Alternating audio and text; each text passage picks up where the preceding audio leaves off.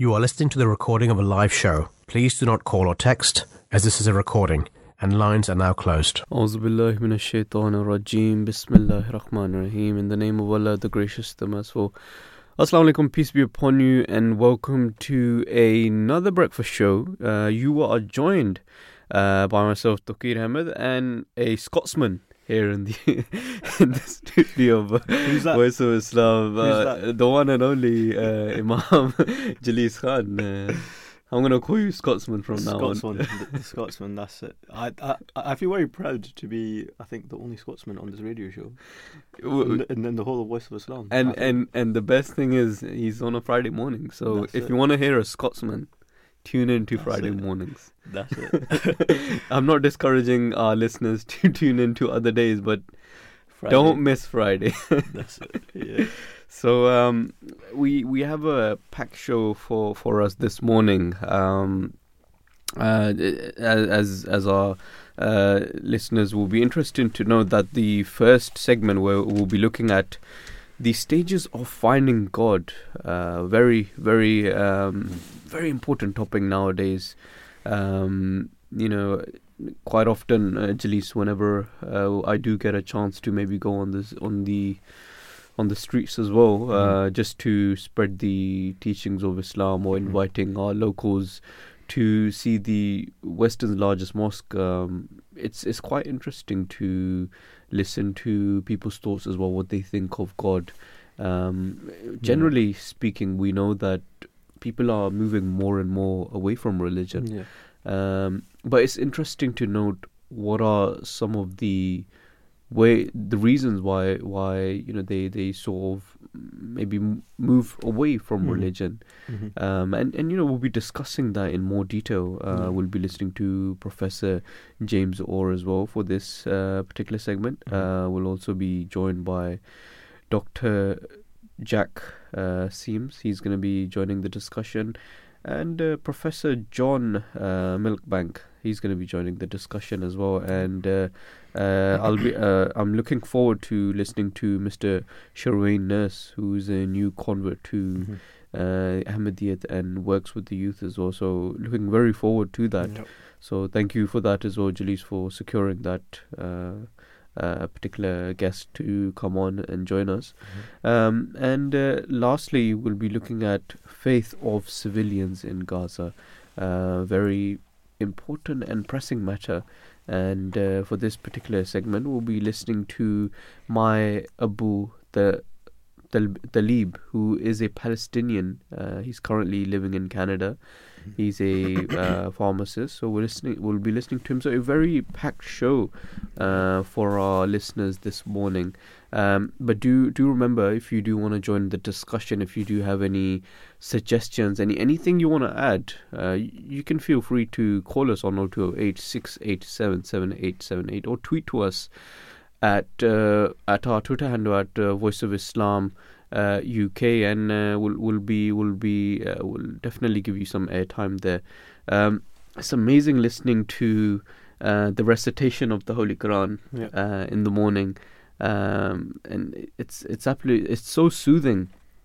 And when we compare different scriptures, Allah the Almighty, He makes a huge promise regarding the Holy Book, the Holy Quran, and He says in the Holy Quran, in Surah Hijr, chapter 10, verse number 10, and He says that Inna nahnu nazalna zikra wa inna lahu lahafizun, that He is the one who has sent down this holy scripture, this zikr, and He Himself will be its guardian. And this itself is a testimony that Allah the Almighty, He's made the scripture in such a way as well that it's, when you listen to it, it's very soothing, and also the memorization of it is such that it can be easily memorized. And if you compare that to any other scripture, let's say the Bible, or if we're looking at the Veda, this itself, you can see Allah the Almighty has made the means for it as well, that He would protect it in all sorts of manner. And that is why, it is, the anti-Muslim community says that not even a single jot of the Holy Quran has been changed, and it is the same as it was revealed to the Holy Prophet, peace be upon him, 1500 years ago. Absolutely. It's very interesting that you're mentioning this. You're probably aware one of our missionary colleagues, Usman Butt, respected Usman Butt, he went to the streets of London. Yeah. And he had a portion of the Holy Quran playing, a recording. Yeah. And he showed this to some people, some individuals in the street who had, as in no connection with this, with Islam. They weren't Muslims. They were probably atheists, maybe even Christians. And they said the same thing you said right now. When they listened to it the first time ever, they said that it was soothing. And some of them even said that it connected to them on a spiritual basis. So this is the word of the Quran. This is the word of God Almighty, as you say. This is beautiful, and it connects with you on a spiritual level, on a deeper level, and on a level that maybe some individuals, maybe not even us, we can't really explain and kind of expound upon. But it just connects to us in our deeper being on a spiritual level. Absolutely. No, I thought I mentioned coming to the studio, listening to the recitation. It definitely has a profound effect, and I'm sure listeners do enjoy listening to that in the morning as well. This particular segment, as our listeners know as well, we go through some of the main news which is happening around the world, and also with regards to the community.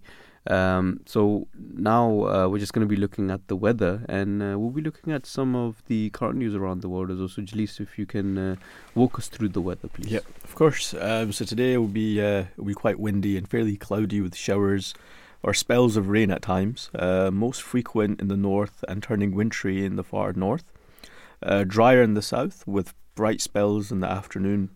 Tonight rain will spread across Scotland and northern England, with snow on the northern Scottish hills, mainly dry and windy elsewhere, with variable cloud and few spots of light rain in places. As for Saturday, so tomorrow, it will continue to be windy, wet in the north, with rain falling as snow on its leading edge for some of the northern Scotland, and southern areas of the UK will be drier with some brightness. And just towards Sunday and up until Tuesday as well, Christmas Eve will be windy and partly cloudy with showers or spells of rain. Sunny spells more likely in eastern areas. Christmas Day will see outbreaks of rain for many, wintry on the hills in the far north and drier and brighter in the east. A settled day on Boxing Day in the south, with sunny spells but cloudier with some rain in the north, and it will be turning cooler with easing winds. Great, thank you for that. So I think I'll start the discussion off, and this is with regards to the Ahmadiyya Muslim community as well. And I think one particular highlight within this month as well is the annual convention which takes place in Qadian in India. Yep. And essentially Qadian is that place which is the birthplace of the promised Messiah, peace be upon him, Azam Ghulam Ahmed, peace be upon him, the founder of the Ahmadiyya Muslim community. And it's interesting that the annual convention, Jalsa Salana, and it is a main event even within the calendar here in the UK.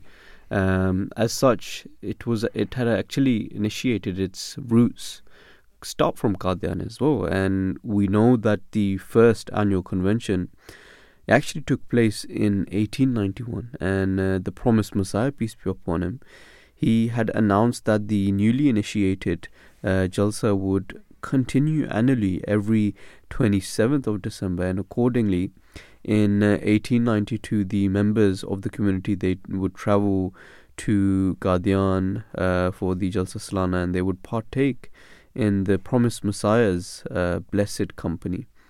And actually the annual convention of which took place in 1892, it became known at that time as the Big Jalsa, and among those among those attending, and this basically paints how this Jalsa was held next to the pond in Qadian, and the stage was built at that time from mud collection from in and around the pond, and the promised Messiah was sat upon the raised platform on which the carpet had been laid, and the community members were seated around him on the floor.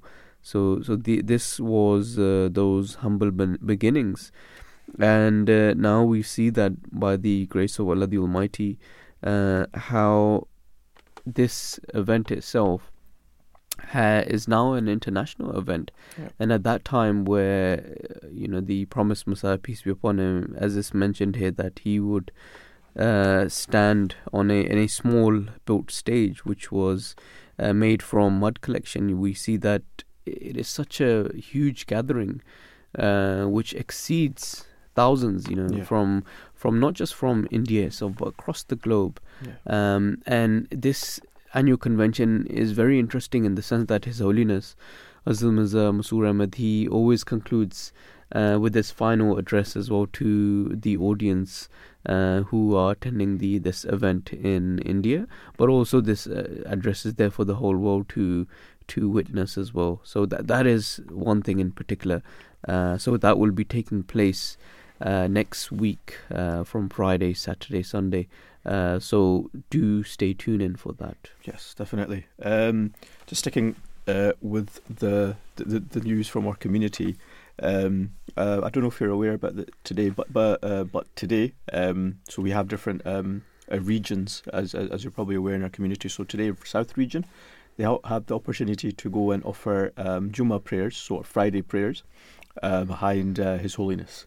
So by the grace of Allah, I have the opportunity to take a few of our young Muslims, young Ahmadis, young members of our community to Masjid Mubarak, so Tilford, and offer namaz, offer prayers behind Huzur, His Holiness. And it's an amazing opportunity, obviously, to have this opportunity, and a really good initiative that we're trying to take is that our young members of our community, they'll be able to sit very close to His Holiness, close to the front. And yeah, this is an amazing opportunity for them. Yeah. I remember reading in the books of the promised Messiah, peace be upon him as well, but also the second Caliph, particularly highlighting the truthfulness of the promised Messiah, peace be upon him. And he said that, look, I can give you so many arguments in the truthfulness of in support of the Ahmadiyya Muslim community as well, but he himself highlighted that he urged the members of the community, but also those who are not members of the community, to come and spend time with him in Qadian, and to witness the blessings of Allah the Almighty and His favors upon the promised Messiah, peace be upon him as well. So in particular is very important, not only for the members of the community, but also people in from all walks of life, that they should come and they should spend that time with the Caliph as well, because ultimately he is that vicegerent on the earth who is the closest to Allah the Almighty, and to attain that level of Allah the Almighty, is incumbent upon the believers as well, that they should spend that time with the Caliph himself. Absolutely, yeah. Just bouncing off of you there, we have as you said right now, those who are not even part of the community, they should go and visit our beloved His Holiness as well. And I think in the last week we had Right Honourable Ed Davey also visiting His Holiness as well. Of course. So this is and that was a beautiful encounter as well. And I believe that Right Honourable Ed Davey has met has the opportunity of meeting His Holiness quite a few times as well, benefiting from his ambience and his presence. Absolutely. So do if any of us listeners have anything to say as well, remember you can call us on 0286877878. Yes, Jalees, any other news you want to share with our listeners? I stumbled upon this piece of news right now. I woke up and I read this, and as you know, Christmas is coming, and I read that there was a study done a few years ago which said that the average Brit Okay, so there's a question for you, maybe a question for the listeners as well. How many calories do you think an average Brit consumes on Christmas Day? So keep in mind, you have turkey, you have a lot of stuffing, you've got a lot of food going on, a lot going on Christmas Day. Okay, so a normal Kit Kat, if I was to have like just a normal Kit Kat, that's about 100 calories, give or take. So on Christmas Day, I would probably say an average would be about 1,500 calories. That's my average. That's your average, or is that the average? I'm guessing that might be the average. Okay, for the benefit of the listeners as well, I think the average human male should consume roughly around about 2,500 calories. Okay, I'm way off. Yeah, so you're way off. You're very healthy. Okay, it's 6,000 calories. Wow, 6,000 calories. Wow. On Christmas Day alone, and you have a lot of chocolate, turkey, cheese. So you have a lot of stuff going on Christmas Day. So 6,000 calories. An average Brit consumes. That's crazy. You consume 1,500 calories. I think that's why you're so fit. Supposedly. Yeah. So, dear listeners, that's all we have time for in terms of our news. We're just going to be taking a short break, and we'll be coming back into our first segment. And be looking at this particular segment at the stages of finding God. So don't go anywhere. We'll be back shortly after this break.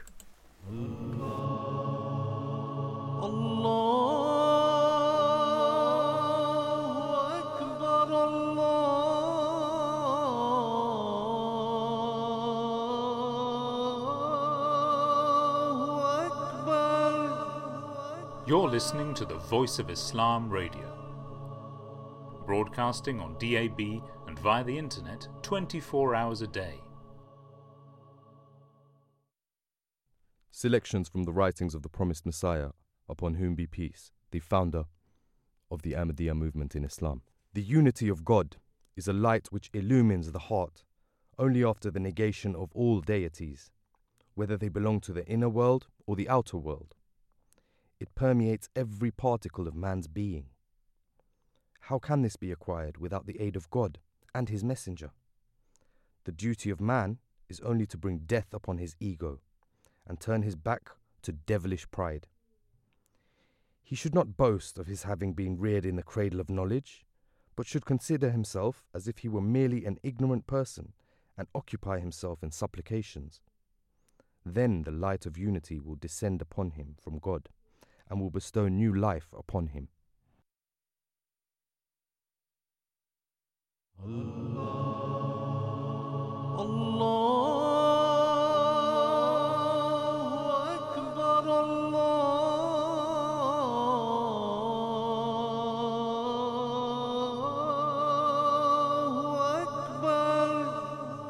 You're listening to the Voice of Islam Radio, broadcasting on DAB and via the internet 24 hours a day. In the name of Allah, the Gracious, the Merciful. Assalamu alaikum. Welcome back to the Breakfast Show. We're looking at our first segment, the stages of finding God. So in the contemporary era, encounters with atheists challenging the existence of God are common, and engaging in a dialogue with the skeptic, I acknowledged the impossibility of conclusively proving God's existence. And reflecting on the words of the promised Messiah, the discussion dwells into the rationality and the absence of concrete evidence in affirming or denying God's presence. Now, essentially, this is a very important topic, and when we are discussing the existence of God, quite often, people say that, well, if there is a God, then why can we not see Him? It's a very interesting question, because the thing is, in the world right now, there are so many things, so there's so many elements that we cannot see, but we know that they exist, and their existence is very powerful. Like, for example, if we look at the magnet, for example, the pull of a magnet, it's very strong, and although we can't see it, we know no one can deny in this world that it doesn't exist. Yeah. And for example, the emotion of love, for example, to, like, for example, the love someone has for their mother, a son has for their mother, or a daughter has for their mother. We can't say that, oh, show me it, that we want to see it with our eyes. So the thing is, we're asking the wrong question here. That you want to see God, but the question itself is wrong. So in this particular scenario, when it comes to the existence of God as well, I always like listening to an example that once a Bedouin, he explains the existence of God, and he said that look, if I wanted to locate a camel or a big herd, I would go on a tread in the forest or in an open field, and if I look at the droppings of those goats or those herds, I can immediately say that a big herd crossed here.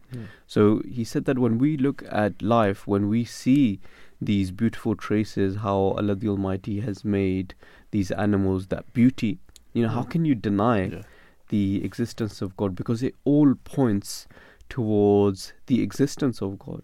Yeah, no, absolutely. I think this is something similar to what the great philosopher William Paley said, and he presented the argument that if you stumble upon a watch, a stopwatch, or a clock or a watch of any kind, and you see the intricate dials and the intricate gears and the springs, the way they have been put together, the way they have been assembled, there must have been a creator, it must have been a watchmaker to make this watch.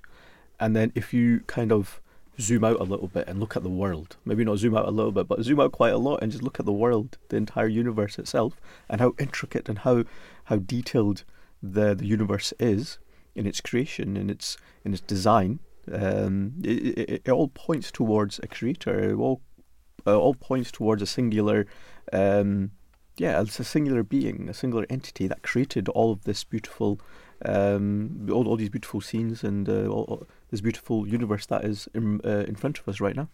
Absolutely, and the promised Messiah, peace be upon him, the founder of the Ahmadiyya Muslim community, he explains that absolute certainty, it requires spiritual experience gained through following prophets, and no amount of empirical data alone results in full conviction about God. Just as the pagan Arabs, they were transformed by witnessing signs manifesting God's powers, so too must belief originate from personal exploration. Therefore, empirism and the scientific method that have some parallels in Islam are seen as initial tools, but they cannot achieve the total certainty attained when experimental spiritual means supplement intellectual reflex. And Islam, it provides its own verification of prophet claims through the fulfilled prophecies and scientific facts like the Big Bang Theory explained centuries later in modern terms lend support to the Holy Quran's authority. And the Holy Quran, it continued relevance, makes vivid prophecies historically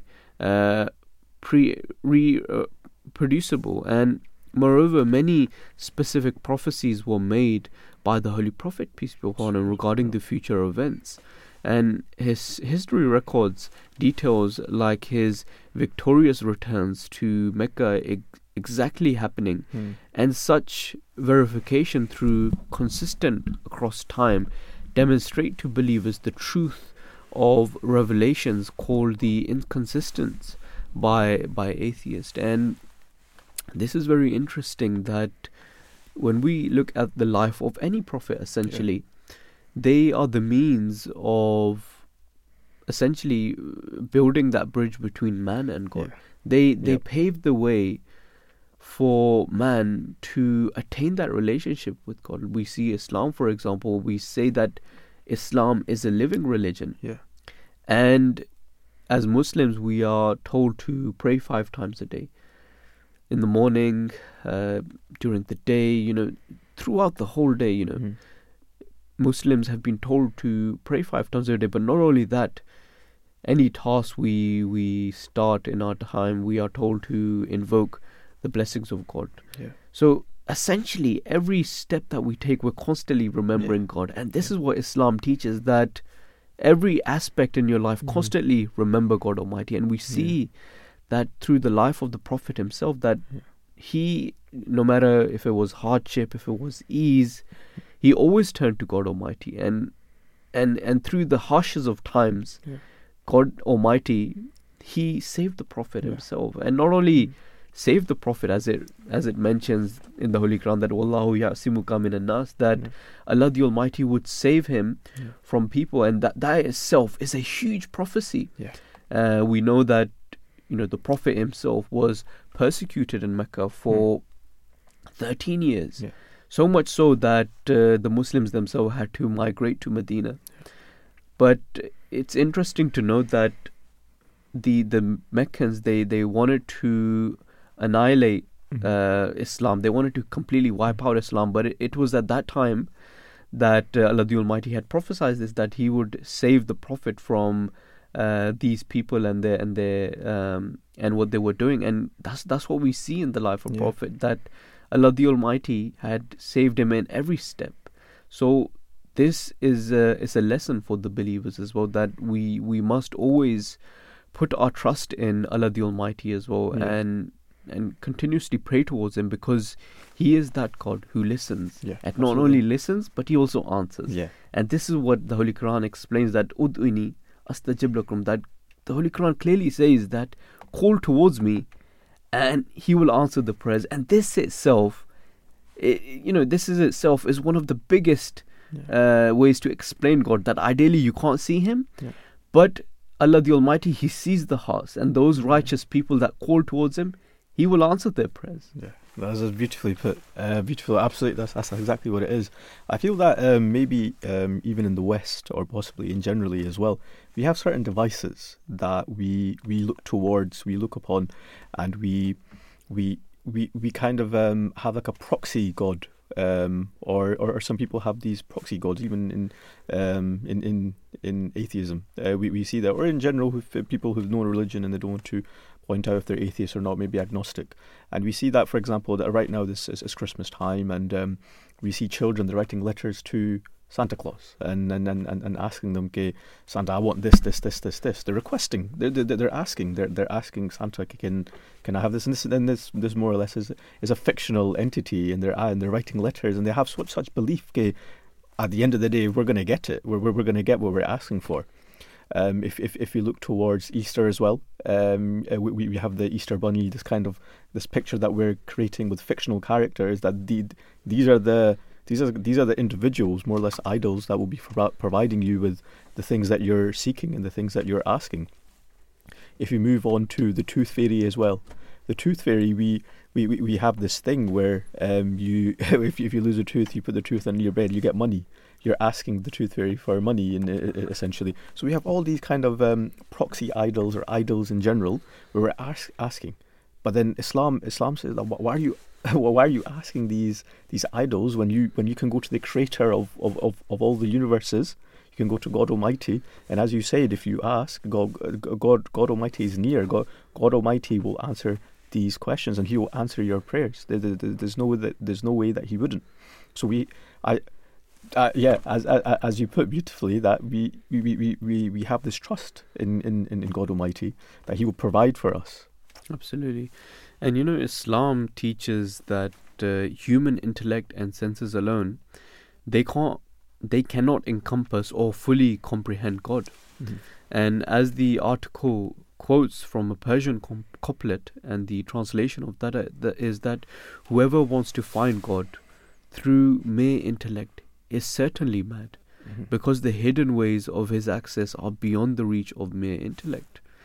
So this means that an atheist, he demands for definitive empirical proof, fail to grasp that God transcends physical phenomena, and Islam recognizes rational and scientific knowledge have limits in unlocking metaphysical truths, and spiritual means are required to attain certainty about the divine. That is such a beautiful elaboration or definition on how to attain Allah the Almighty, because this explains, just as the Holy Quran mentions, that this book itself is Hudal lil Muttaqin, that this is a guidance for those who fear God, essentially.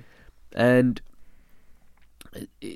Allah the Almighty, He lays down the principle. He doesn't say that this is a book for those who are intellect. You know, if you have intellect maybe, or if you are superior, you can attain the blessings. But He says that those who fear God, this is what Allah the Almighty highlights in the Holy Quran, that in the akramakullahi atqakum, that those individuals who are the most closest to Allah the Almighty, or who are the most righteous, they will attain His closeness.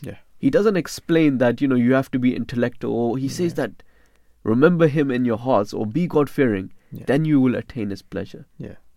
So I think we'll Imam Jalees will be discussing more, elaborating more in this Islamic perspective on the concept of God. But we do have with us our first guest on the line. We are joined by Professor James Orr, and Dr. Orr is an associate professor of philosophy of religion at the Faculty of Divinity, and a position he took after 4 years as a MacDonald postdoctoral fellow in theology, ethics, and public life at Christian Church, Oxford. Good morning to you, and thank you for joining us today at the Voice of Islam radio station. Good morning. It's a pleasure to be with you. Wonderful listening to you this morning, and it's a very important discussion that we are discussing here. I wanted to ask you firstly that what are some of the means in which people can seek God, and in your view, is this important to do so? Well, yes, of course it's important to do so. I think one of the most irreducibly concrete facts about human beings is that we have always sought the religious. We have always been driven by the religious instinct. One of the great ironies of the secular humanist movement, it seems to me, is that in elevating the human, it denies also what is most distinctive about the human, namely that we are, in the Latin phrase, homo religiosus. Really from the ancient paintings and in the caves of Lascaux in France and Chauvet, we see that that is what human beings are. We're driven by it. So not only is it important, it is absolutely essential. And we deny that religious impulse at our peril. And I think what happens so often in modernity is that that religious impulse is suppressed, but then springs up in other ways into a kind of idolatrous impulse of worshipping the creation rather than the creator. I mean, obviously, the search for God, when it's properly channeled, can express itself in all sorts of different ways through holy scriptures, within the Islamic tradition, of course, the Quran and the Hadith, and the New Testament within the Christian tradition, and so on and so forth. But it can also, within the Abrahamic religions, of course, they are creationist traditions, and so it's perfectly consistent and theologically correct for people to search and see God within nature, and also for people to search and see God within within the fruits of civilization. That is to say, within the achievements of human beings who see themselves, as it were, co-creators, sub-creators, but delegated by God to express their God-given reason, their God-given freedom, and their God-given sense of what is beautiful and what is true. No, thank you for that. Very, very beautifully put. Slightly different question. Do you think is it important in your view to separate church from state, and how can we achieve freedom, equality, justice, and peace within the society? Well, those are very good and deep questions, and I wish we had longer than we probably have. But let's just taking the first one. I mean, clearly the distinction between church and state, there's a secular sense to that, and then there's a theological sense to that. The secular sense, I think, is unhelpful. The idea is that there's some neutral space, some neutral public square where God does not belong. Now, I think that is a very, very difficult, indeed impossible, I think philosophically and theologically impossible position for a Christian or a Muslim or a Jew to accept.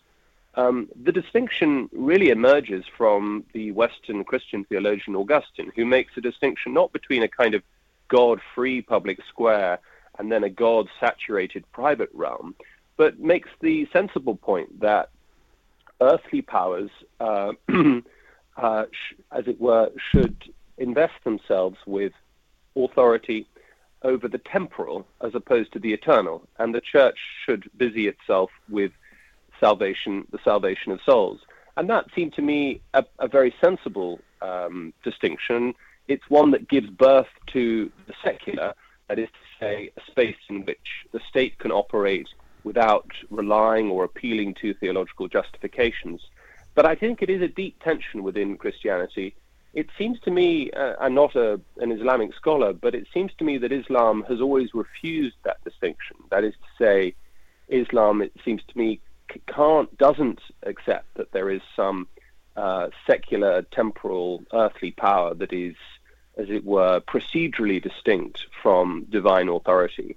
Now, I think that also brings with it all sorts of problems and tensions in the modern world, particularly as Islam tries to understand itself in political terms. So I think there are advantages and disadvantages to it, both to Christian political theology and Islamic political theology. But I wish we could have longer to sort of dive into that. On your second question, if I may, how do we achieve freedom, equality, and what was the third goal you mentioned? Anyway, well, let's peace. Freedom, peace. Freedom, equality, and peace. Well, I mean, I think in a way we can't. My sense is, both within the Islamic tradition and in the Christian tradition, we don't bring about equality. That's quite a secular way of thinking about it. It seems to me. We are equal. That is to say, human beings are made in the image of God. They are creatures, and so from pauper, there is no moral difference in terms of value between pauper and prince. We're all equal in the eyes of God. In the eyes of God, we're all sinners in the eyes of God. We're all equally offered the chance of drawing close to God, becoming like God, securing salvation. And that is a great gift that the Abrahamic religions, I think, bring to the history of reflection about human beings and human nature. Now, that gets secularized into a quest for achieving strict socioeconomic equality. And that seems to be a much more dangerous project because it is, as well as it being true that human beings are morally equal, it is just as true that human beings come into the world with different gifts and different capacities. And at different points in history, those gifts and capacities will bring about benefits, individual benefits to them and to their societies that are not going to be equal. They're just not going to be level.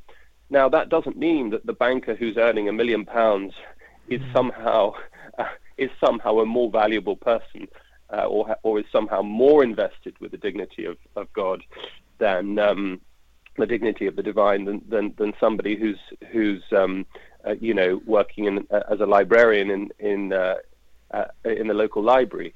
But that, I think there's a sort of secular impulse to try to rival the Abrahamic monotheistic religion's elevation of human equality. But of course, they don't have the theological resources to express how to cash out what equality is. And so they express them. They try and say we must achieve equality in terms of economics and in terms of access to social goods and so on and so forth. And that seems to me to take us towards basically a kind of the sort of communist utopias that the Soviet Union and Mao's China tried to achieve with such catastrophic effect in the 20th century. Okay. No, thank you for that. My co-host Imam Jalees also has some questions he wanted to ask you on this. Good morning, Professor Orr. Peace and blessings of Allah be upon you. Thank you so much for joining us this morning. We really appreciate listening to you. So my question is, what is the notion of covenants with God, and is God just to all people in your view? Well, that second question, good morning. The second question is an easy one. God is justice itself. There is no distinction between justice and God. That is, it seems to me, absolutely intrinsic to the classical theistic conception of God within both Islam and in Christianity. So, in a way, that's like saying, yes, it is metaphysically necessary that God is just to all people, not just, but perfectly just, the source of all justice. Of course, it may not be apparent to us that a person is living a life that in which he's sort of at that present moment being given his just rewards. But yes, God's justice is perfect and his judgment is perfect within the classical traditions. It's sort of there is. It is not conceivable for God to act less than perfectly justly. Your other question about covenants, I think it's very helpful to think about covenants because so often in the modern world we are burdened with the language of contract.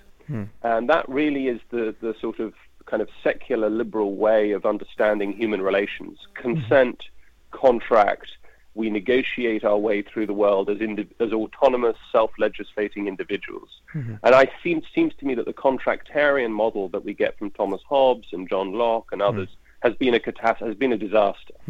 And I think the model that the great religions hold up, particularly the Abrahamic faiths hold up of the covenant, is a much more promising one. It is in fact a promise. A covenant is a promise. So you have a vertical, the covenants made by God to Abraham and Noah and others. What's the difference? Well, I'd say a covenant is a promise. The terms are fixed. You can either accept it or you can reject it. A little bit like how marriage is understood in the Christian tradition. It's a public arrangement that you can step into freely. I mean, one does give consent to it, but once you've given your consent, then you're as it were, you're in it, and you don't get to sort of vary it or negotiate with God. The shape of it is given and fixed, and that seems to be a more attractive way of thinking about how human beings, in fact, get along with one another. Yeah.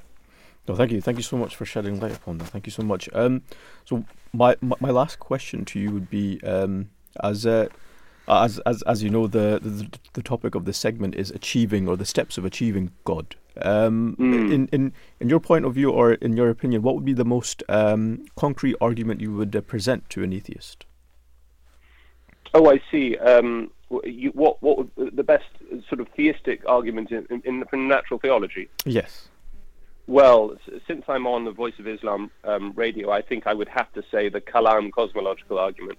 I think it's a very effective argument. Premise one, whatever begins to exist has a cause. Premise two, the universe began to exist. That's a very strongly scientifically supported proposition from Stephen Hawking and Roger Penrose in the 1960s. Conclusion, the universe began to exist. What could have caused it to exist? Well, it couldn't have been something within the universe. It couldn't have been something spatial, temporal. What are the candidates metaphysically for something that could bring something into being outside space and time? Either abstract objects, numbers, but numbers don't cause things, or persons. You and I, as it were, are plausibly immaterial beings who have a causal impact on the world.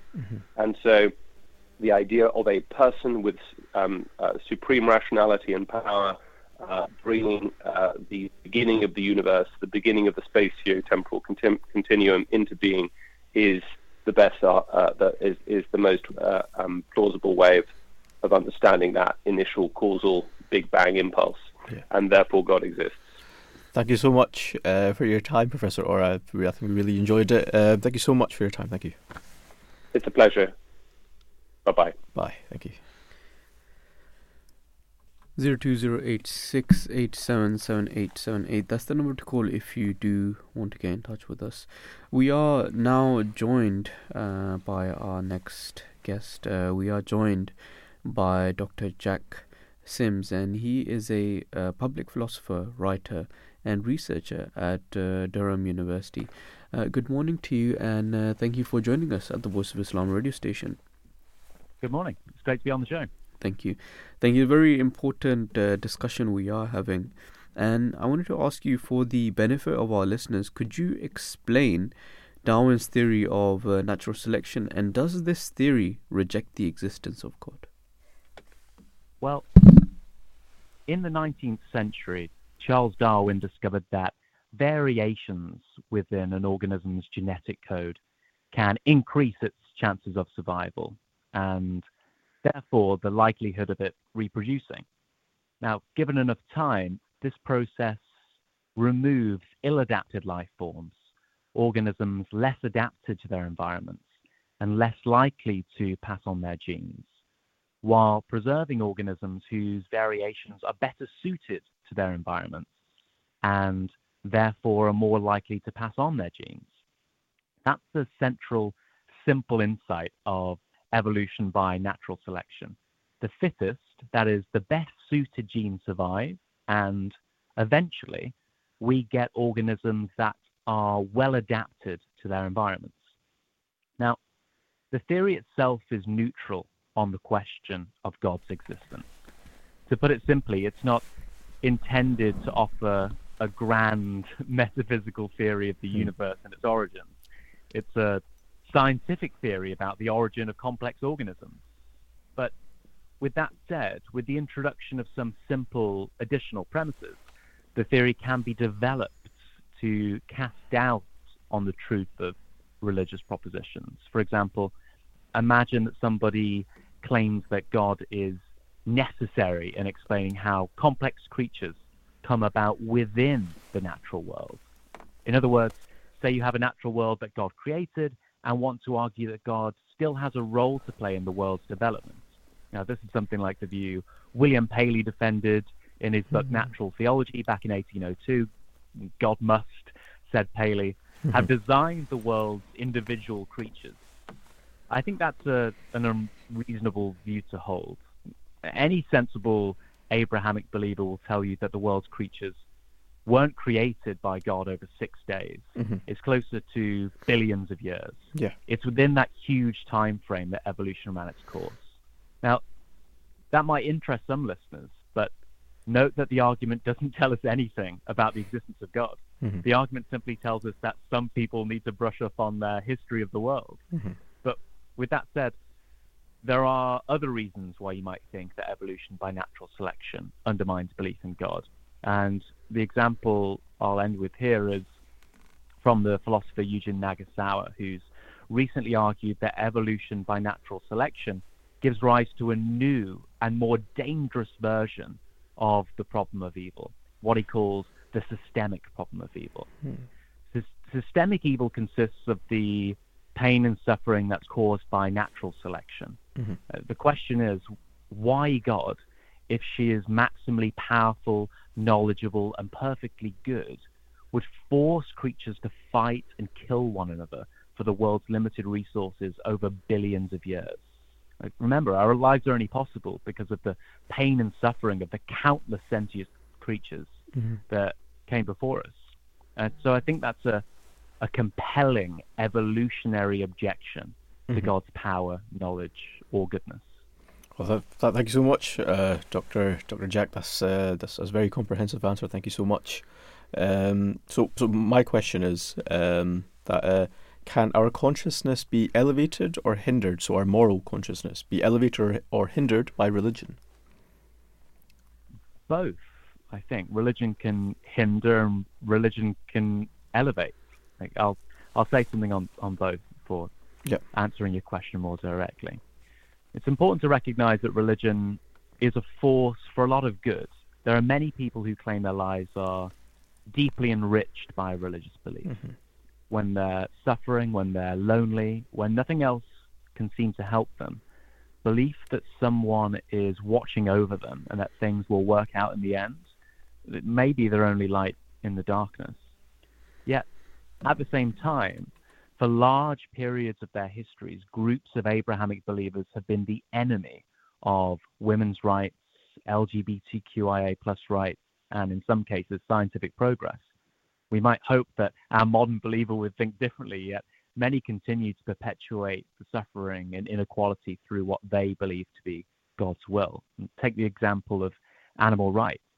For each trip around the sun, we satisfy our collective taste buds with over 70 billion land animals and 7 trillion sea creatures. That's an astronomical amount of suffering. And unlike the Eastern traditions, Western religions have a long and shameful history of trying to intellectually undermine the suffering of these creatures.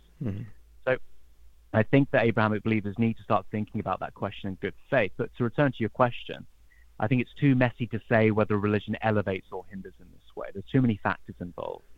After all, one might think our treatment of non-human animals has been perpetuated rather than caused by religion. And so in truth, I think these kind of speculations about how much good and evil religion is responsible for are beyond our ability to make with any real confidence. And that might be a pretty uninteresting thing to say, so let me end on this.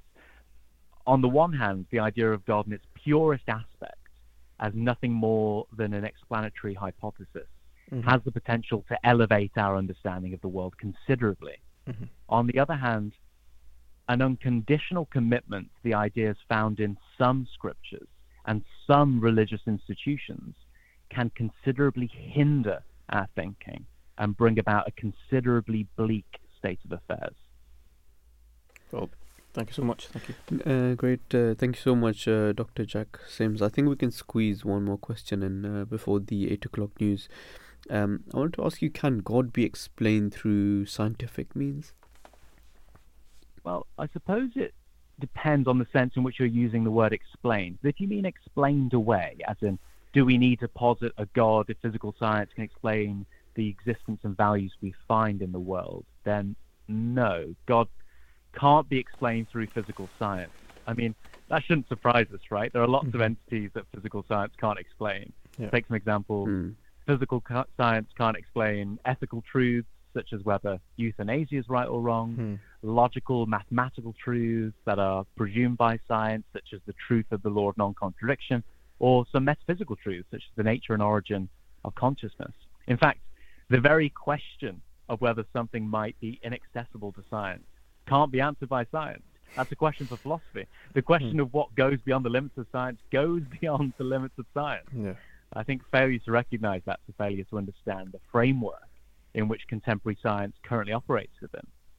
Now, there are many atheist philosophers of religion who like to think they can explain God away by recognizing the origins of religious belief. However, when they do so, they usually commit what we call the genetic fallacy. That is, they aim to reject the God hypothesis by explaining why somebody believes it to be true. You hear this a lot when people say things like, you only believe in God because your parents told you to. It's like, yeah, so what? They also told me to look before I cross the road, but telling me how I formed my beliefs, it doesn't bear any impact on whether the God hypothesis is true or false.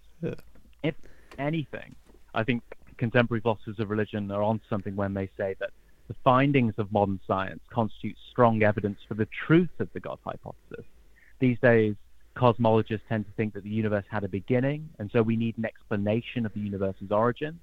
And similarly, consider the argument from fine-tuning. Modern science tells us that there are 30 or so fundamental numbers, constant laws of nature, such as the force of gravity and the strong nuclear force, that are so exquisitely balanced that the tiniest, and I mean the tiniest fluctuation would mean that life couldn't exist in our universe. And probability theory dictates that this was no mere accident. Something caused the universe to be this way. So, no, beautifully put. I think you've answered it very beautifully. Dr. Symes, thank you so much for joining us this morning and sharing your expertise on this subject. Thank you very much. It's been good to be here. Have a good day. Thank you.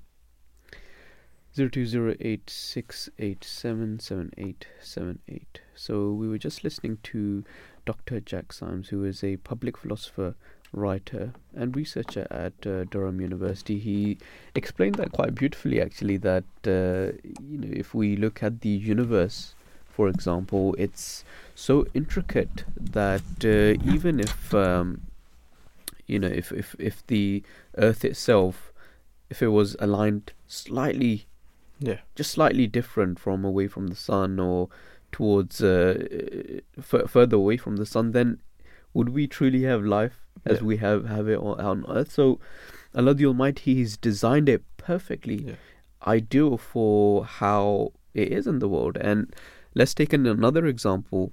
This is an example that the fourth Caliph gave, Azam is Tahir Ahmed, may Allah the Almighty have mercy on him, and he explains the existence of God. He says that let's look at the animal kingdom, the woodpecker, for example. The woodpecker, it strikes the tree so hard that if there was no cushioning system, the brain itself would go kahoot. There is no way for the woodpecker to hit so hard and the brain for it to be intact as it is. And we see there is that cushioning system which has been put in place. But let's say, for example, you apply the rule of through evolution, through time, that Allah the Almighty made that cushioning system. That's not the case, but He designed it in such a way that it was there. And if we take the example of what Darwin says, then how many of those woodpeckers would have been killed until that ultimate selection, for it to be there? But God made such a design that it is perfect, and you cannot say no to it. So we'll continue this discussion after this news. You are listening to the recording of a live show. Please do not call or text, as this is a recording, and lines are now closed. Auzubillahi minash-shaytanir-rajeem. Bismillahir-rahmanir-rahim. In the name of Allah, the Gracious, the Merciful. Assalamu alaikum, peace be upon you, and welcome back to the Breakfast Show. You're listening to myself, Touqeer, and Brother Jalees here in the Voice of Islam, and we are discussing the topic of existence of God, and it is a very important discussion. And I think I should just elaborate more on the point I was saying. So the fourth Caliph, Hazrat Tahir Ahmed, may Allah have mercy on him, explaining the existence of God, he gives the example of the woodpecker. That the woodpecker, one thing that it does is that when it strikes so hard, that we see that there is a cushioning system which has been put in place. And we find that this system, which the woodpecker has in his beak, you would not find it in any other bird. So one theory of Darwin is that ultimately, to get the best selection, animals had to go through various phases. For example, let's say they're in the example of the polar bear. How it hunts, the size of the polar bear, the color of the polar bear. According to Darwin's theory, there would have been polar bears which would have been pink color, green color, different colors, and ultimately until it got to its ultimate selection. But we don't believe evolution to that extent. Evolution does exist. It's clear that evolution exists, but we don't believe it to the extent that through various selections, it went to the most best form.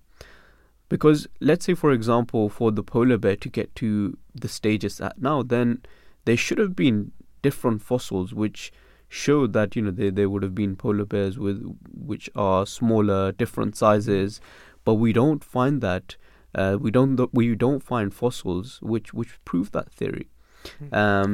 So we don't believe in evolution to that extent that so many animals would have been killed until the ultimate selection was there put in place. So I think with that, let's move on the discussion. We do have our next guest with us. We are joined by Professor John Milbank, and Professor John Milbank is a professor in theology, philosophy and ethics in the Department of Theology and Religious Studies at the University of Nottingham. Thank you so much for joining the discussion this morning.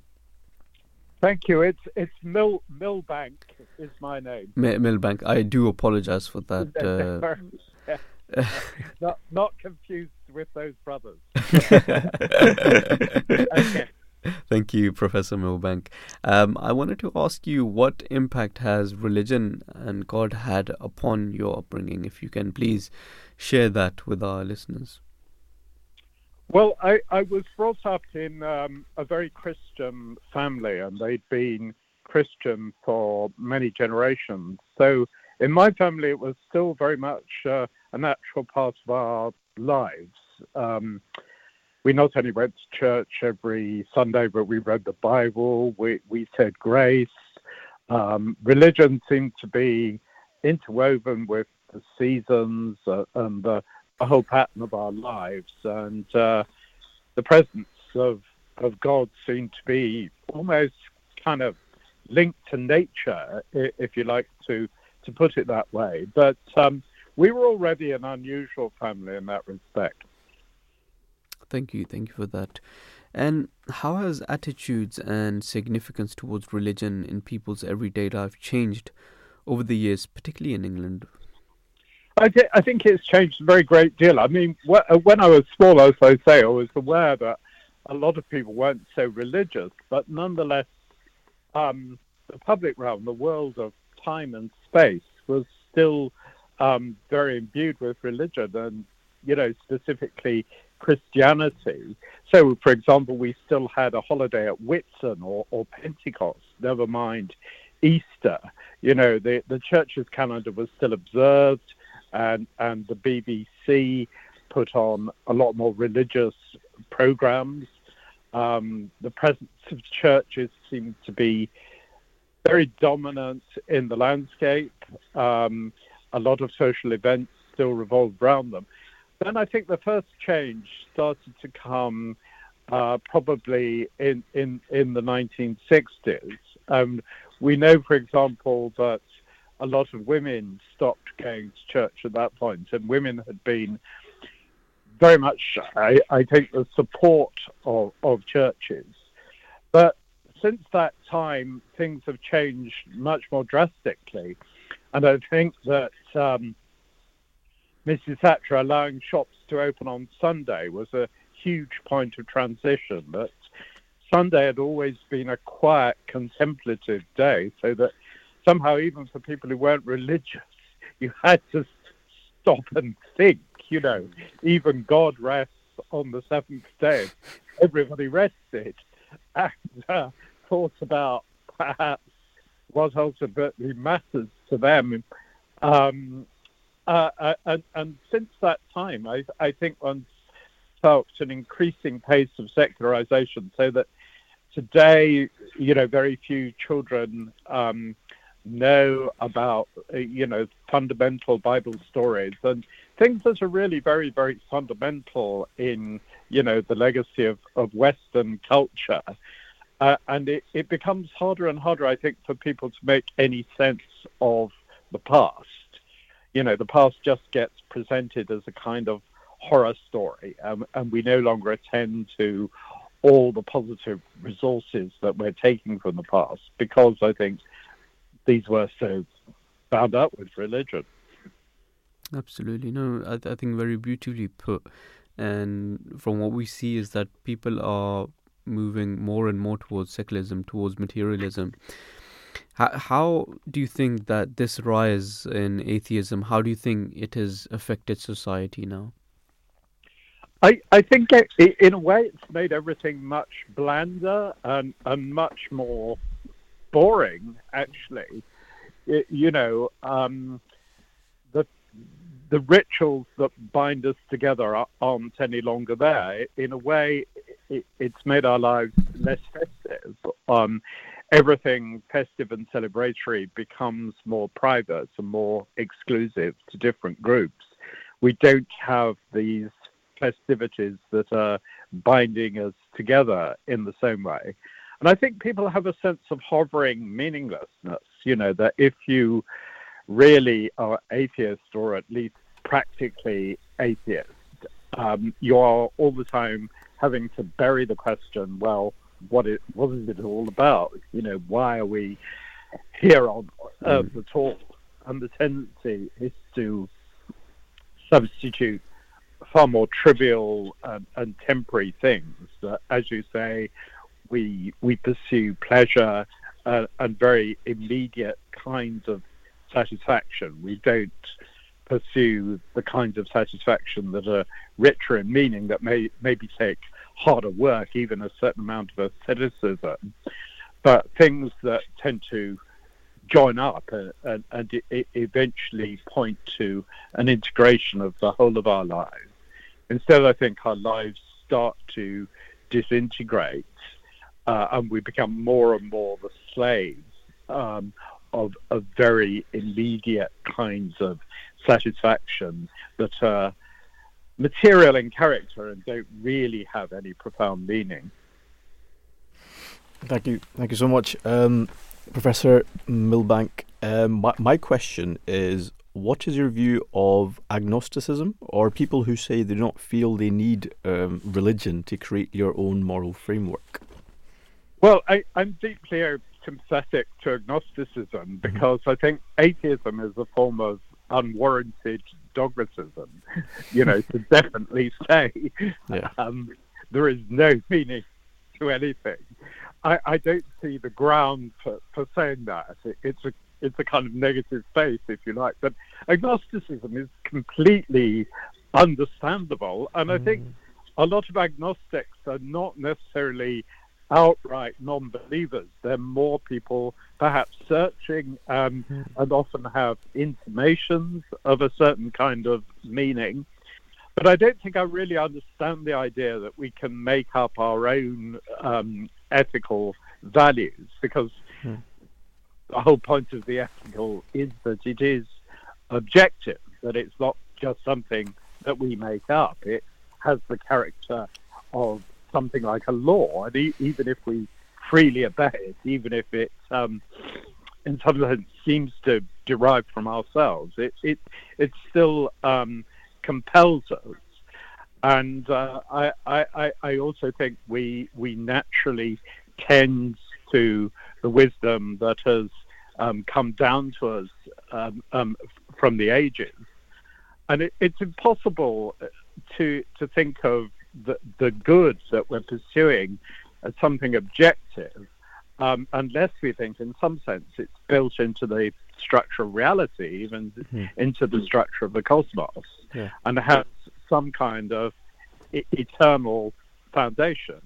And because everything we know about expressions of the good is personal, it's very natural to think that this ultimate ground, which is goodness, is itself something personal. In other words, that it's divine, that it's God. And I think that as soon as people reject God, if they're honest, like Nietzsche, they need to also reject an inherited kind of morality. But I doubt if most people are ready to pay that price. Yeah. No, thank you so much for shedding light upon this. So my next question would be, some people argue that religion is the cause of so much conflict in the world. Would you say that is better if we did not have religion at all? Well, no. I think a useful analogy here is the family. A lot of people say, well, a lot of violence occurs within the family, and the family produces an awful lot of trauma. And I think the reason for that is that the family is so fundamental, and the family is the source of most of the good that we have, of love and nurture. But the point then is that when what is so fundamentally good goes wrong, it naturally produces the most terrible things. In other words, it's an ancient saying that the corruption of the best is the worst. Yeah. And I think that applies to religion as well, just because it's so absolutely fundamental for us. There have never been human beings without religion.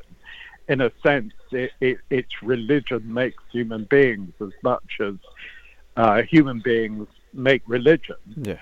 But just because it is the source of our fundamental values and identities, unfortunately, people, first of all, tend to fight over what matters. But I think that fighting and turning violent over religion is a mistake, and it's a mistake that, if you like, from idolatry from imagining that it's you yourself or your tradition has got absolutely the whole of the truth, and it's forgetting that God is a mystery, and to some degree we can only approach him negatively. We can't grasp God or ultimate mysteries, and different traditions know about aspects of that. And I think it's when we forget that, when we don't realize what we can learn from our neighbor or from other traditions, that we can instead resort to arms, and the results are very terrible indeed. Yeah. Well, thank you so much for obviously giving your time to us this morning, Professor Milbank. We really enjoyed having you here today, and you shed light it's a real upon. pleasure. Honestly, Thank you. No, we really appreciate it. So peace be upon you, and we hope you have a great weekend as well. Thank you, and you. Thank you so much. Bye-bye. Bye. 0208687778. That's the number to call if you do want to get in touch with us. So we do have another guest.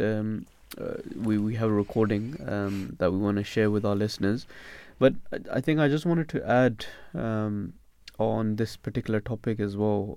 As I was mentioning, Imam Jalees, that when we look at the prophets, they pave essentially that path for us. And they show us, that if you want to find God, then this is the way to do it.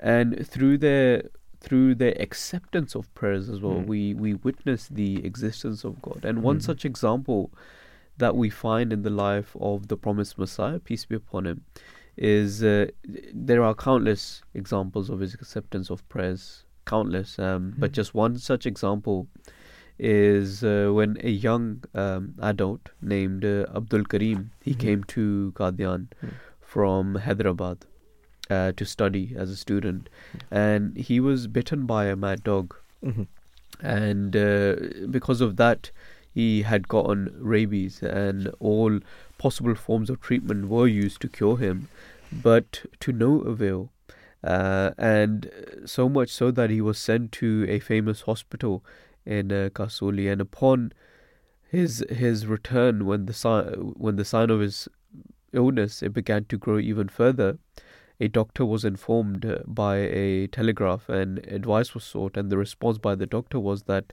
nothing can be done for Abdul Karim.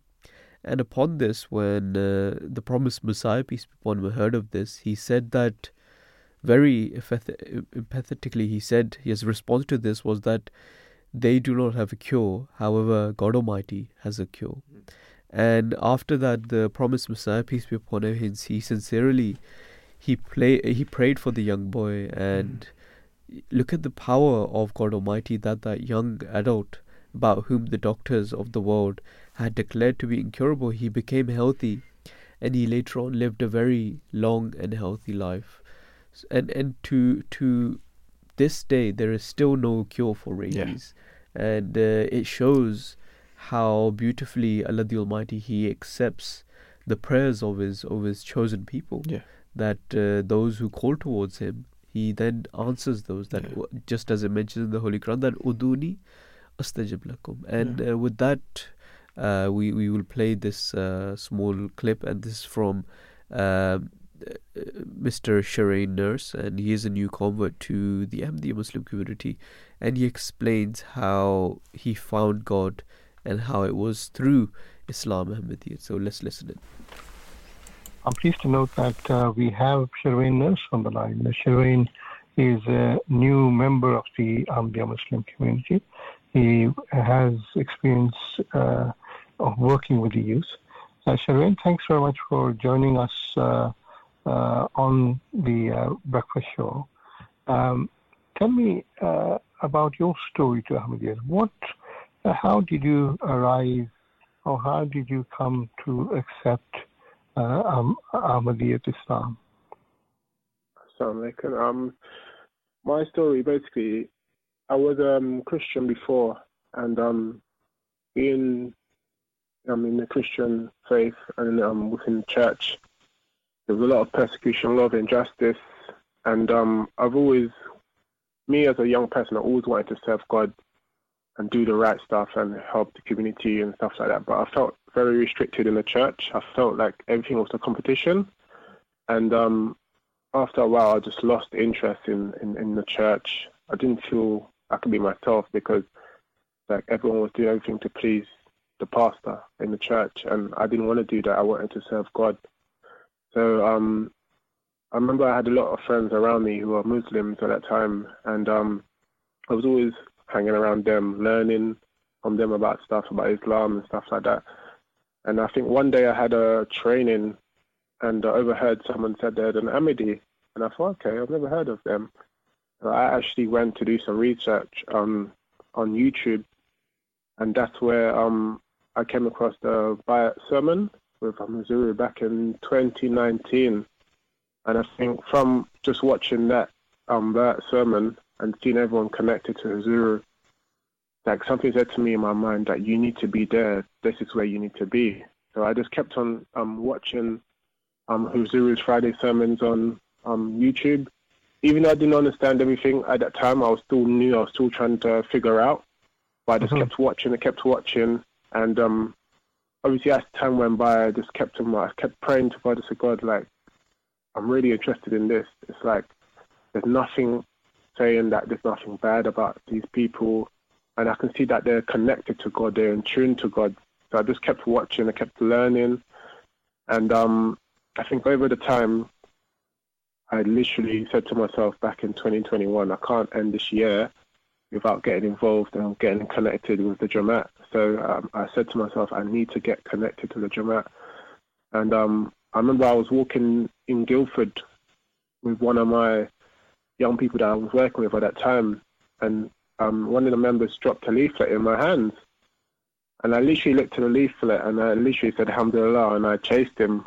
And I said to him, excuse me, I wanna know more about this. Like, please, now I want to know more about this. So like I was hungry. I was desperate for this because it's like my life was stuck at that time. So I literally followed him, and he took me over to the other brothers who had at the stool.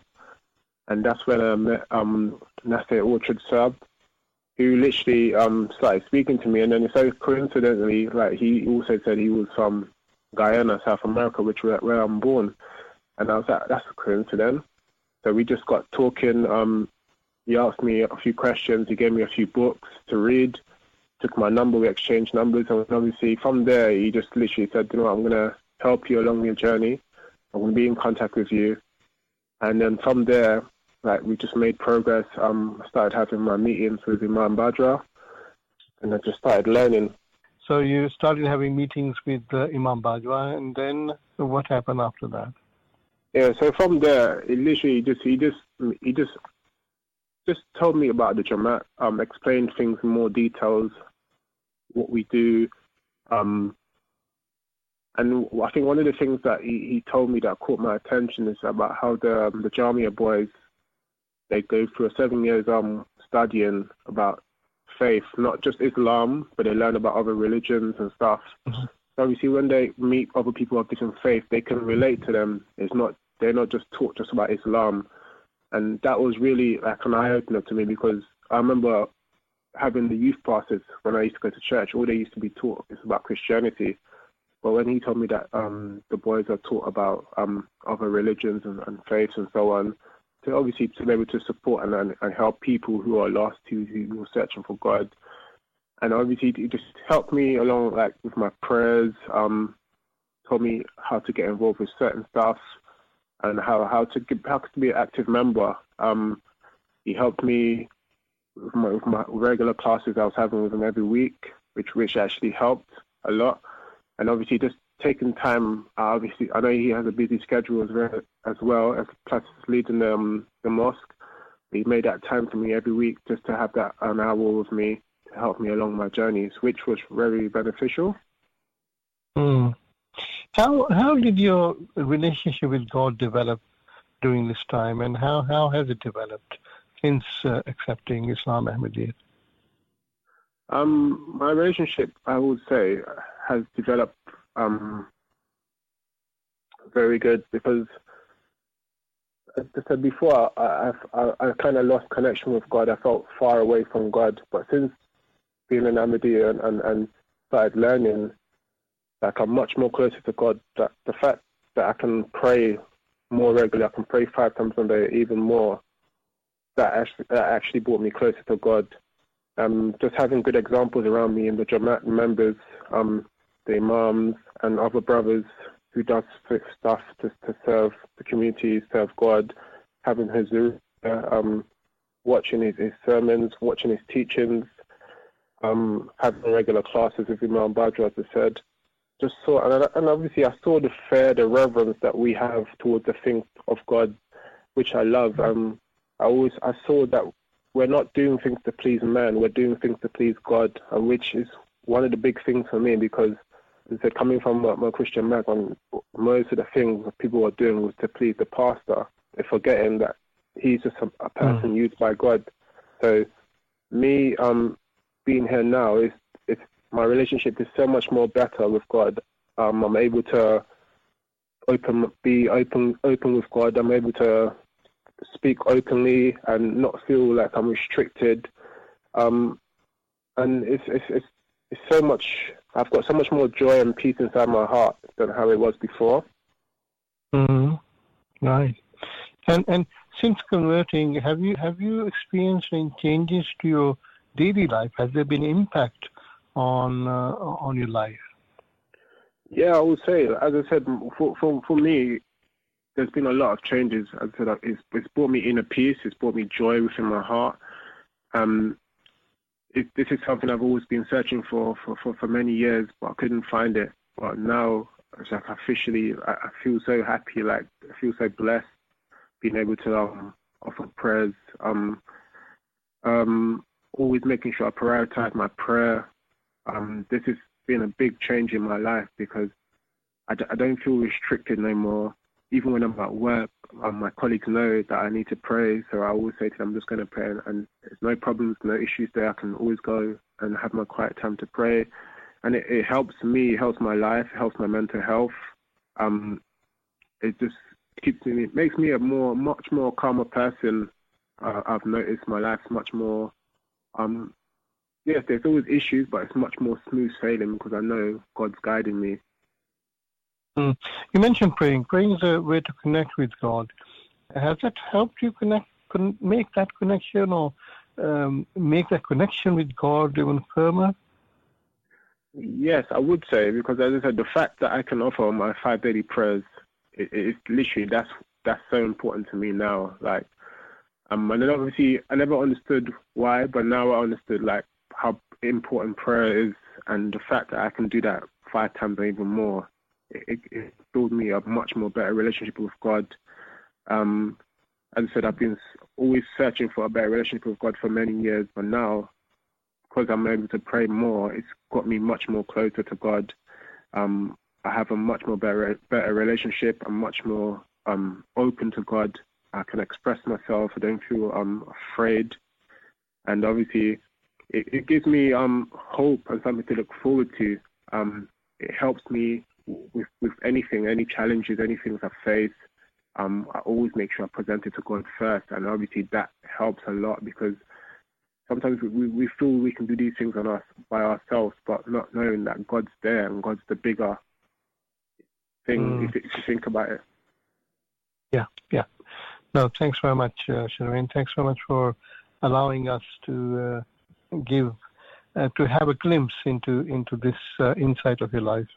Thank you for sharing this with us, and I wish you all the best in the future.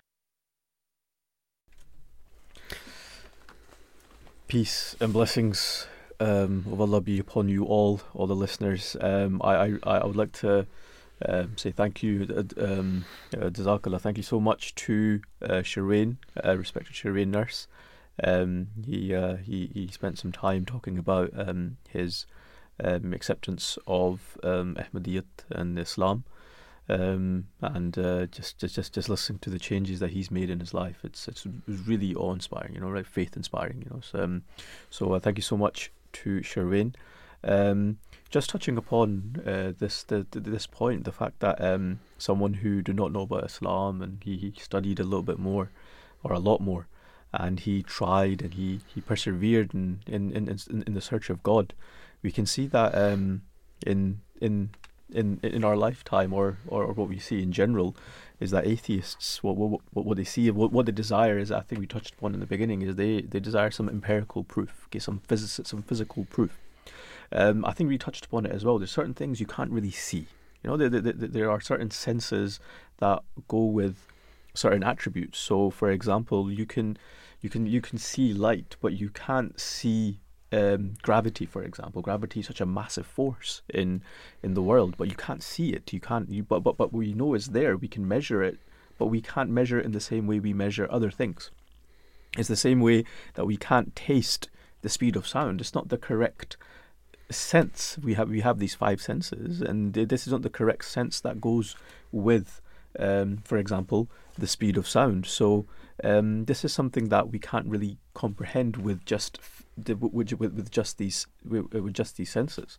In the Holy Quran, it says that eyes cannot reach him, but he manifests himself before the eyes. He is the imperceptible, so the awe-inspiring. The all-aware. So over here we see that God Almighty Himself says that eyes cannot reach Him, but He manifests before the eyes. He manifests Himself before the eyes, which shows that we have to we have to use other attributes and other senses to reach Him, and it's not something that we can just do just by physically just saying, okay, yes, I want to see this physical being. It's something that we need to persevere for. And this brings me on to an incident of respected Bashir Orchard, an Imam of the Ahmadiyya Muslim community. And I don't know if you're aware about this, Imam Touqeer, but just before Imam Bashir Orchard accepted Ahmadiyyat, accepted Islam Ahmadiyyat, he was in Qadian, and he met a missionary of the Ahmadiyya Muslim community, and the missionary said that he mentioned to respected Bashir Orchard, Imam Bashir, that God speaks, and Imam Bashir was bewildered. If God speaks, He would speak to me, and the missionary said that you should try and speak to God. You should try, prostrate yourself in front of God Almighty and see what happens. So Imam Bashir did this, and he prayed a lot. He spent all night in prostration in front of God Almighty. And in the morning he went to the missionary and said that God doesn't speak. And the missionary said that, do it again. And he did it the next day. And Imam Bashir said that God doesn't speak. And he did this for, I think, the next few days. And eventually Imam Bashir went to the missionary himself and he said that God does indeed speak. And this is exactly what the Prophet's Messiah, may peace be upon him, upon whom be peace, has stated the conditions of finding God. And he stated 2 conditions of finding God. And he stated the first is sheer desire. So sheer desire to search for God. We can't just sit down and just say that there's no God, because if there was God, He'd be right in front of us. And the second would be patience and commitment. And this is and these 2 attributes, these 2 conditions, we see that Imam Bashir Orchard, who for the benefit of our listeners, he was the first white missionary of the Ahmadiyya Muslim community, and he was posted to Scotland, and where he resided. He was also the editor of Review Religions as well, and so these conditions were met by someone who did not believe in Allah and in God Almighty at that point, and he persevered, and he tried, and with his sheer desire he found God Almighty. Absolutely. No, thank you so much for that, Imam Jalees. Very powerful incident you've mentioned. And I think with that, let's move on to our second segment. We are looking at the faith of civilians in Gaza, and our thoughts and prayers go out to those victims, and may Allah the Almighty ease their pain.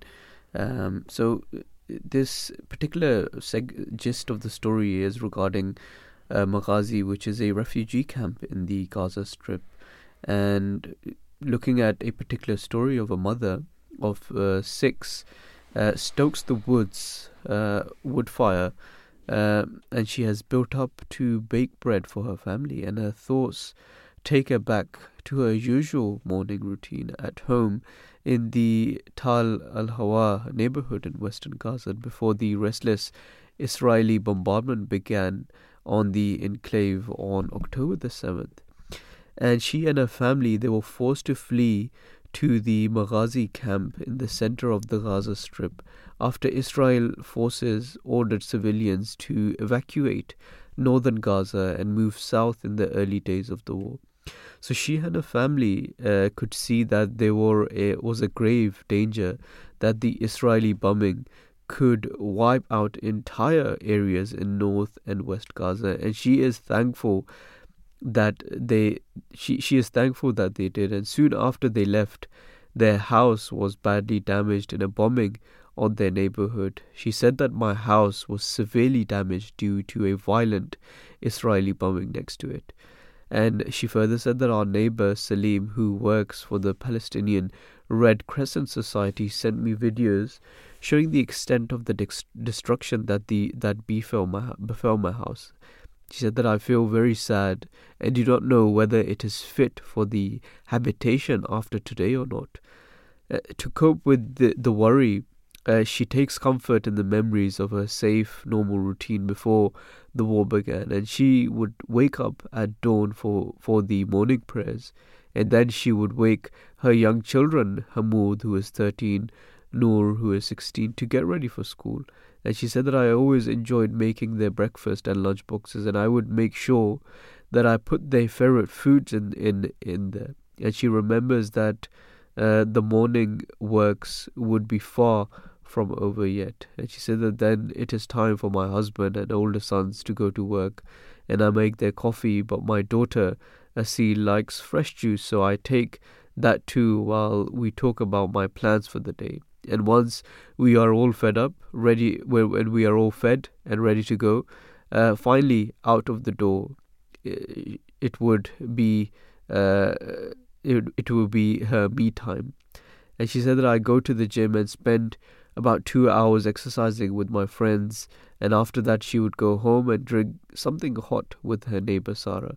She said that she prepares lunch, spends a bit of time reading books on the sciences of the Holy Quran, and logs for her religious lessons through an academy that she joins via Zoom. And finally, it would be time for the familiar family chaos to begin again. And after my children return from their schools and work, I spend quality time with them, listening to their stories, following on schoolwork with my son Hamoud, and preparing him to go to the boxing club which he enjoys spending time in. So this is a little detail into her lifestyle which was before the war, but sadly because of that, the whole that whole routine is completely gone.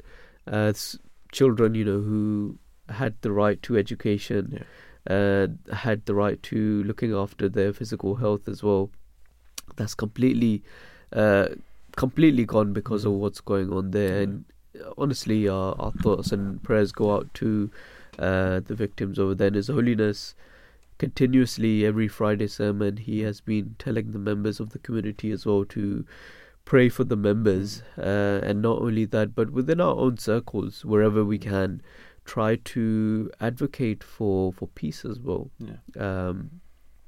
As even we've discussed this a lot of the times as well when it comes to Islam as well. Even in terms of war, Islam had laid rules at that time 1400 years ago, and the Holy Prophet, peace be upon him, very clearly said that not to hurt any children or women in cases of war, not to bring down trees.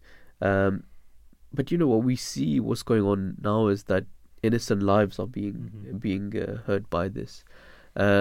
So truly, our thoughts and prayers are for those victims. We did mention to take an interview as well from Abu Taleeb, who is a pharmacist. He's a Palestinian living in Canada. And we asked him a few questions on this particular issue. So let's listen to what he has to say. So we're joined on the line today with May Abu Talib. She is a pharmacist from Canada, and she's joined us today to discuss this very important topic about Gaza. Welcome to the Voice of Islam Radio Breakfast Show. Thank you, Henna. Thank you for having me. You're welcome. For the benefit of our listeners, could you kindly introduce yourself and what Palestine means to you? Absolutely. My name is May Abu Talib, and I'm a third-generation Palestinian refugee. I was born and raised in Amman, Jordan in 1990 and migrated with my family to Canada in the year 2000. My Palestinian identity is not one tied physically to the land. Rather, it is an inherited legacy of displacement, land dispossession, and a lifelong struggle for basic human rights, liberties, and a life of dignity. My father's side of the family was internally displaced from Lid, more so known as Lud, to Gaza circa 1948 Arab-Israel War, where my father was born. My mother's family was displaced from Ramla, also known as Ramla now, to Ariha, known as Jericho. As a result of the 1967 war, both families were uprooted for a second time from their beloved Palestine, finding themselves refugees once again, but this time in Jordan, with the dream of returning to their home villages diminishing by the day. When I was a little girl, my grandfather Hassan would spend hours telling my brothers and I stories about how the Yahud, which is the Arabic word for Jews, stole our land and our horses, and how they shot his brother Muhammad Ali in the back while he was kneeling in prayer at a mosque in Palestine. I never truly grasped the magnitude of the catastrophe inflicted on my people until I grew up and I started to see the same aggression and cruelty is still being inflicted on them by the same racist Zionist regime with increasing and incomprehensible brutality to this day. Thank you for sharing that. We have all seen the horrific events unfold for the past 2 months. What are your feelings to the events unfolding? The events that took place on October 7th did not occur in a vacuum. Prior to this date, 2023 had already been the deadliest year for Palestinians. From January 1st to October 6th, at least 208 people, including 42 children, were killed in the West Bank alone by the Israeli army and settler terrorists. Since October 7th, we watched in real time and true horror as the Israeli regime carried out the ethnic cleansing and genocide of the Palestinian people at a massive scale. I vividly remember, Henna, waking up to pictures of a bulldozer driving through the Gaza-Israel separation wall that morning. And for a fleeting moment, I experienced the euphoric joy and glory that every freedom fighter dreams of, the moment that people were able to break free from their oppressors' iron walls. Sadly, the atrocities that ensued have turned this glimmer of hope into a never-ending nightmare for the people of Gaza, Palestinians in the diaspora like myself, and millions of people around the world, as you know. It is a nightmare indeed, and it's truly been an eye-opener for me as well.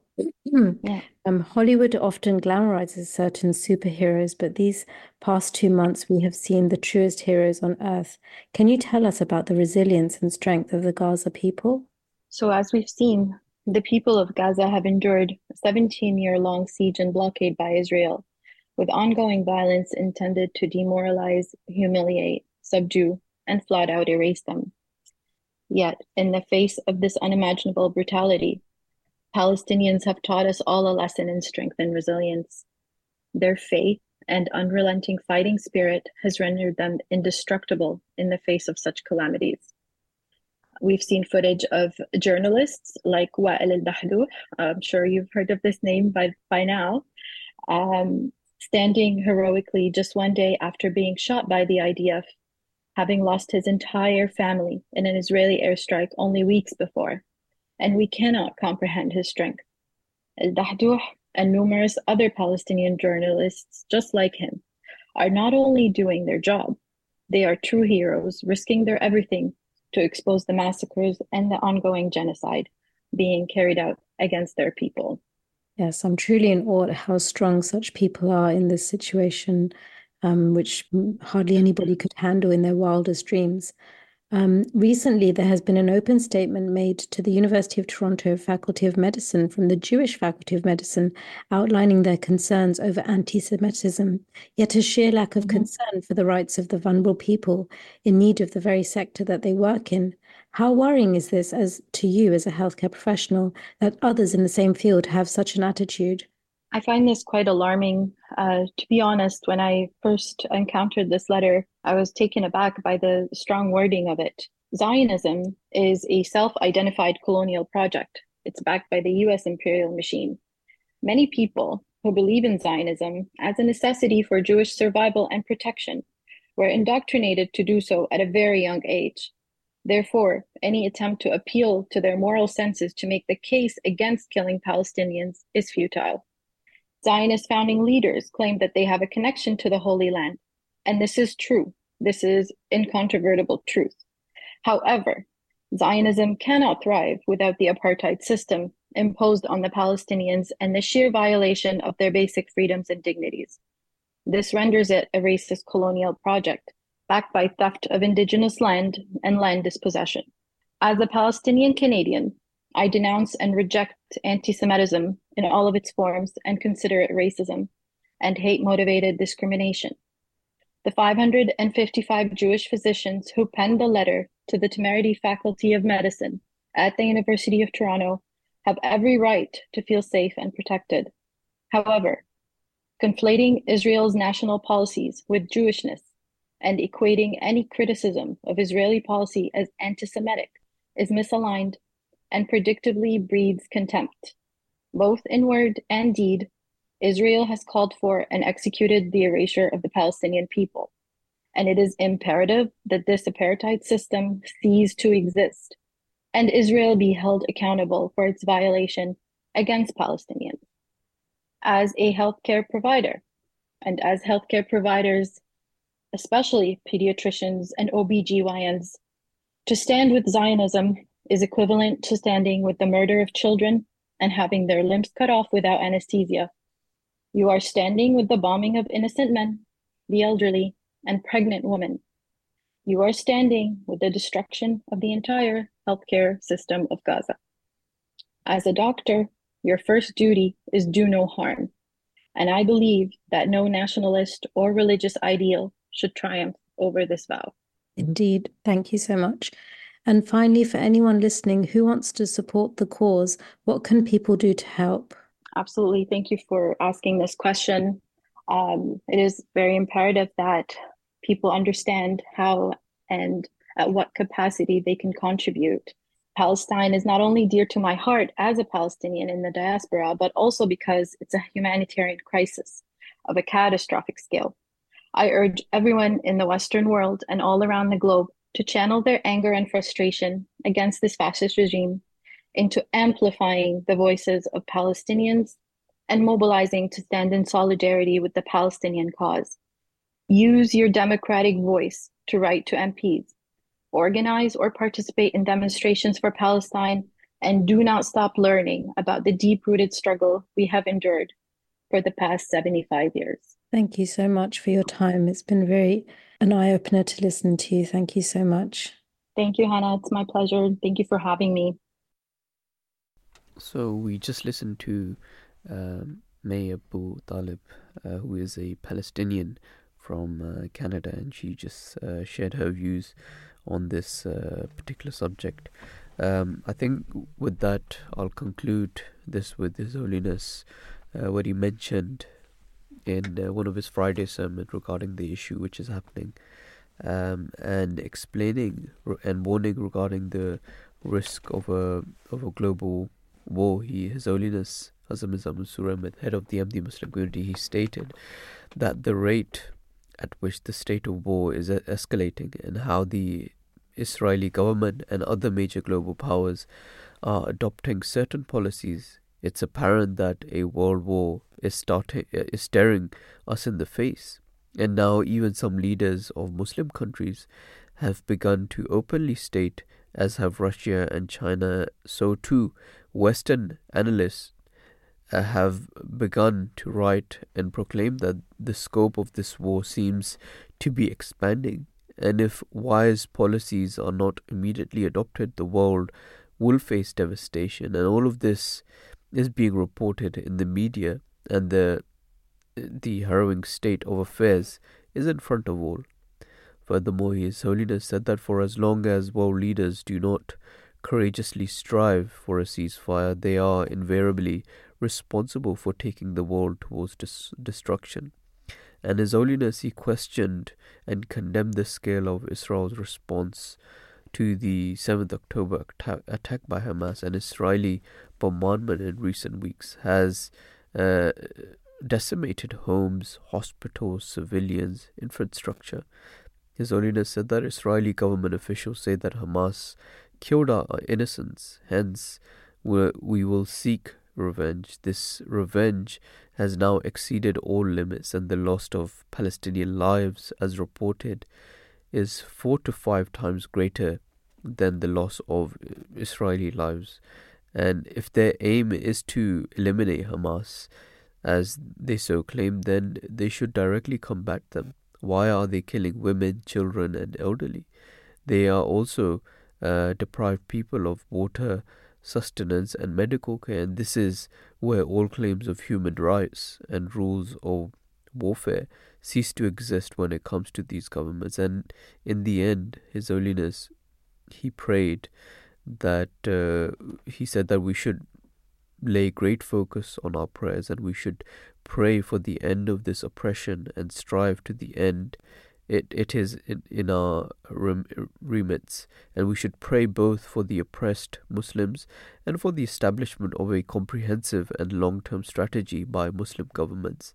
And there should be a profound pain in our hearts for Muslims to be elevated of hardships. And we believe in the promised Messiah, peace be upon him, who, despite their opposition to us, expressed in a Persian couplet that, "O my heart, be considerate towards them, for they claim to love for my Prophet, peace and blessing be upon him." Therefore, our love for the Holy Prophet of Islam demands that we pray intensively for Muslims. May Allah grant us the ability to do so, and also to Muslims, and may we bestow wisdom upon the world. Ameen. And I think with that, we can conclude this particular segment. And I think we just wanted to thank our production as well for a great production this morning. We wanted to thank Dania, Nasir, the producer, also the team of researchers, Syeda, Henna, Saud, Nergis, Nasir, who is the lead producer, and also Maleeha, Abdullah. So great production, and also to Brother Shafiq in the tech team for his great work, and also to all of the guests who came on the show. So Professor James Orr, Dr. Jack Symes, Professor John Milbank, and also may Taleeb for joining us this morning. So thank you to all of our guests who came on, and lastly to the listeners, do give us your feedback, what you think of the show, and remember you can call us on 0208 687 7878, or you can tweet to us at Voice of Islam UK. So until next time, it's Assalamu alaikum from both me and Jalees here in the studio of Voice of Islam.